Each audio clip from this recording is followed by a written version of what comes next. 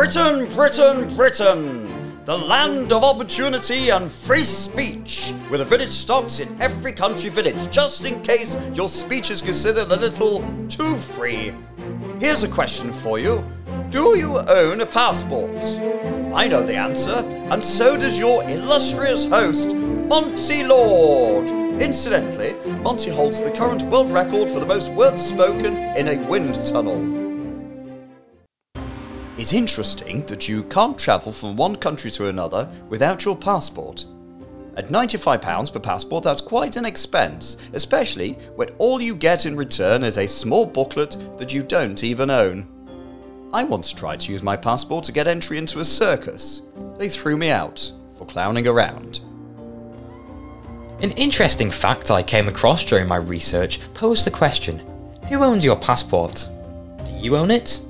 You might think that you do, especially as the cost of a UK passport today could set you back up to £95. Her Majesty's Passport Office now issues all passports in the UK, and each year they process over 5 million passport applications.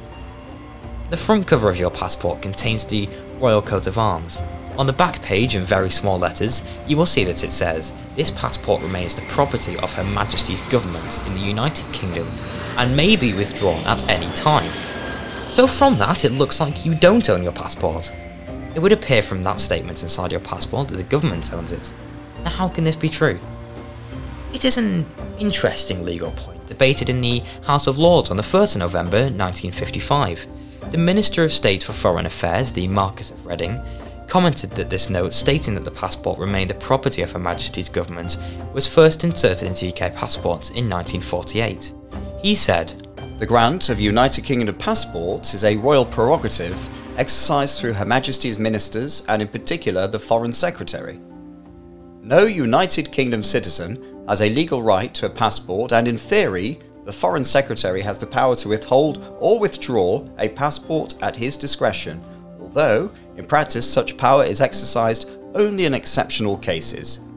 Earl Jowett, a former Attorney General, pointed out that it would be more appropriate if the note in the passport said, "This passport is the property of Her Majesty." His point was that the government itself is not a legal entity and cannot own any property. The matter remained there. There is no record of the question ever having been cleared up since. Passports first came into existence during the reign of King Henry V with the passing of the Safe Conducts Act 1414. This made it an offence of high treason to break a promise of safe conduct. The passport document was in the form of a grant of safe conduct. The term passport derives from the French laissez-passer, meaning safe conduct. From 1540 onwards, the Privy Council began granting passports. One of the earliest granted passports, which is still in existence, was issued on the 18th of June 1641 and signed personally by King Charles I. Before 1778, passports were written in English and Latin. Following this, they started to be issued in French, the diplomatic language. Records exist of all passports issued since 1794, when the Secretary of State began issuing them. Interestingly, when travelling overseas, the Queen herself does not require a passport, as passports are issued in the name of Her Majesty, and as head of state, there is no necessity for her to possess one.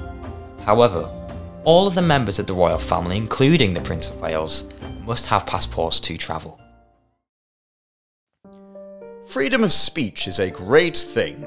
In this great British nation, we value freedom of speech.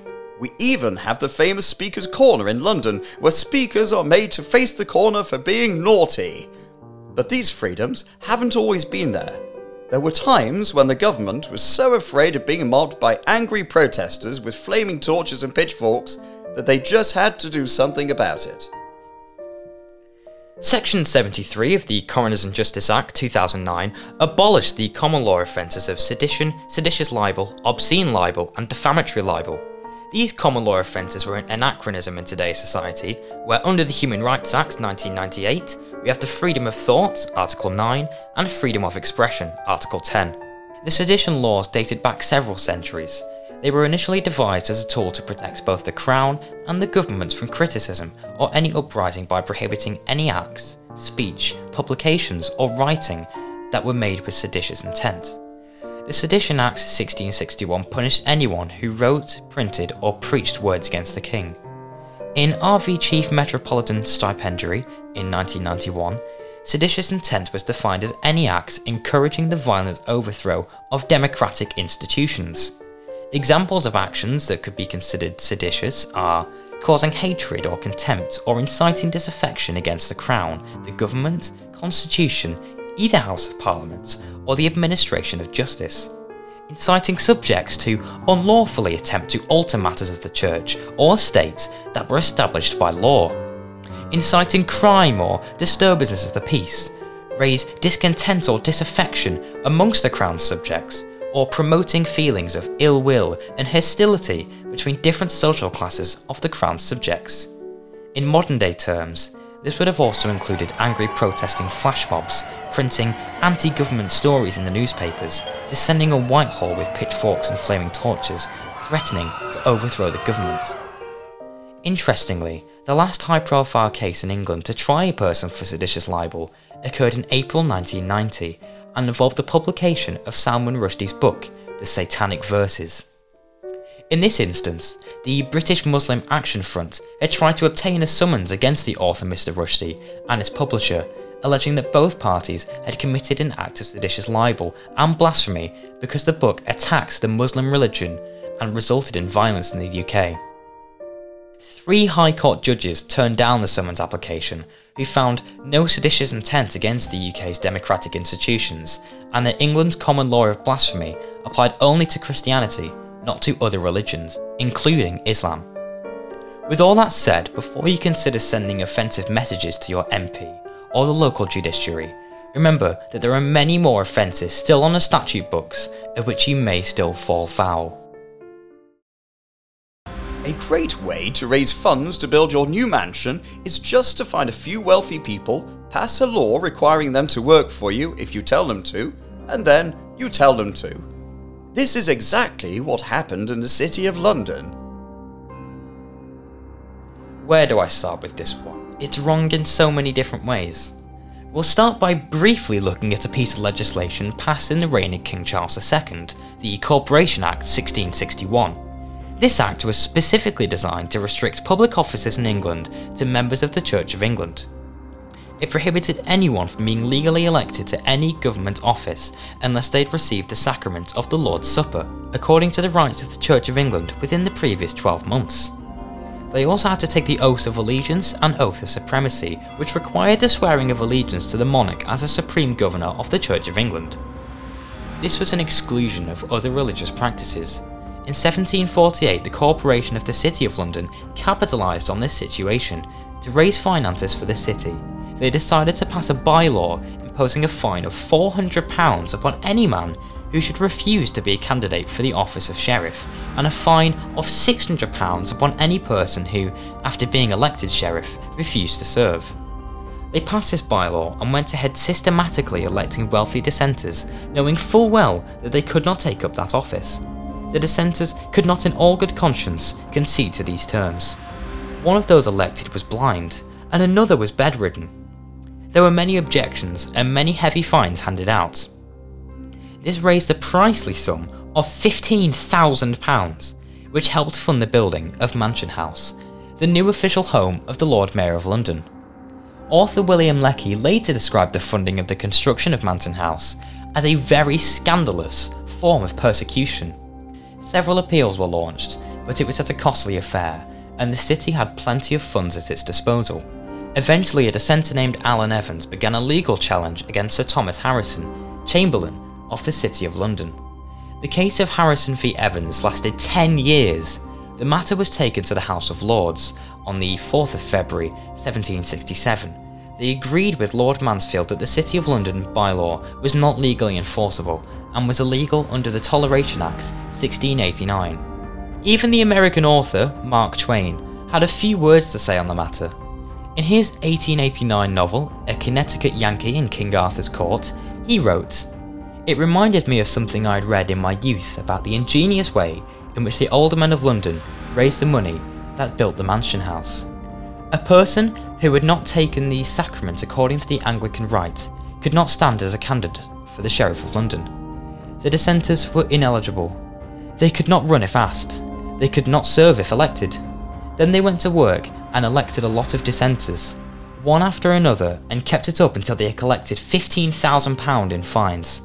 And there stands the stately mansion house to this day. The next time you visit the Tower of London, watch out for the local children being thrashed. Just make sure you know exactly where you are. And whatever you do, don't stray into the grounds of the nearby church. The Tower of London and the surrounding area, including Tower Hill, is known as the Tower Liberty. Everywhere within the Tower Liberty falls within the jurisdiction of the Tower of London. It is independent of the City of London and the Bishop of London.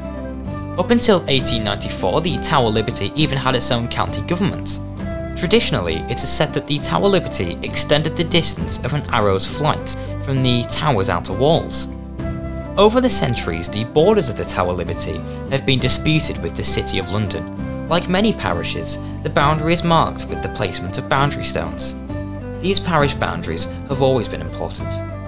A person would always be seen as a member of their parish community. It was where you were christened, married, buried, and conducted most of your day-to-day life. For centuries, people were required to pay tithes to their local parish church. In return, they would receive both security and spiritual enlightenment. It was essential to know the boundaries of your community. In a tradition dating back to the 14th century, one way to instill in the minds of the younger generations where the boundaries of their parish and communities were was to take part in a ceremony known as beating the bounds.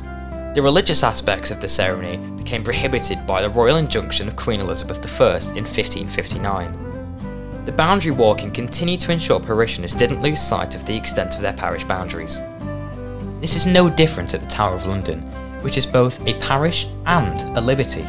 It was, therefore, crucial for the Tower communities to know the boundary of their liberty and where the jurisdiction of the City of London began. Historically, the ceremony of the beating of the bounds would occur on the evening of Ascension Day. A group of parishioners from the Tower would walk around their boundary, stopping at each boundary stone. At each marker, the chief yeoman warder would raise his mace and shout, "Mark well!" Choristers and local children would beat the stones with willow wands under the watchful eye of the yeoman warders, and the chaplain prayers would also be said for the protection and blessing of the land. There are 22 surviving boundary markers surrounding the Tower Liberty. Each one has to be visited whilst beating the bounds. Sadly, accounts exist of younger boys being beaten with willow rods during these ceremonies. Presumably, this was due to the unfortunate individual interpretations of the ceremony, or an over-eagerness to impress upon the younger generation precisely where the boundaries lay. Nowadays, the Tower of London ceremony occurs every 3 years on the evening of Ascension Day. The Tower procession is led by the chaplain of St. Peter ad Vincula and the chief yeoman warder. They are accompanied by a group of local school children, the choir and master of music, the yeoman warders and other Tower residents. Following the beating of the bounds ceremony, the national anthem is sung on Tower Green. Next to the Tower of London sits the neighbouring parish of All Hallows. They also observe the beating of the bounds each year. Tower of London residents perform beating the bounds every 3 years with the resident governor. A battle may ensue at the boundary mark shared between the Tower and All Hallows Church.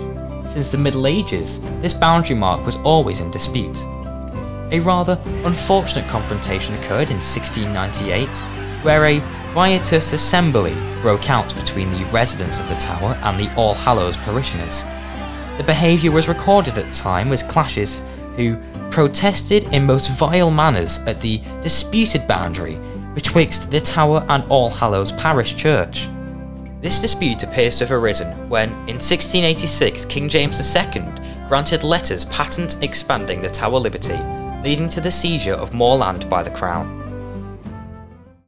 Well, I do hope you've enjoyed today's episode. If you haven't, you might want to jot down your complaints and pop them in a postbox addressed to the Archbishop of Wessex. Until next time, tarty bye! Thank you for listening to Bizarre Laws of the UK podcast. If you've loved this episode, then please take a screenshot on your phone and post it to Facebook, Instagram, Twitter, or wherever you like to post. Be sure to tag me and let me know why you like this episode and what you'd like to hear more about in the future. That'll help me to know what to create for you.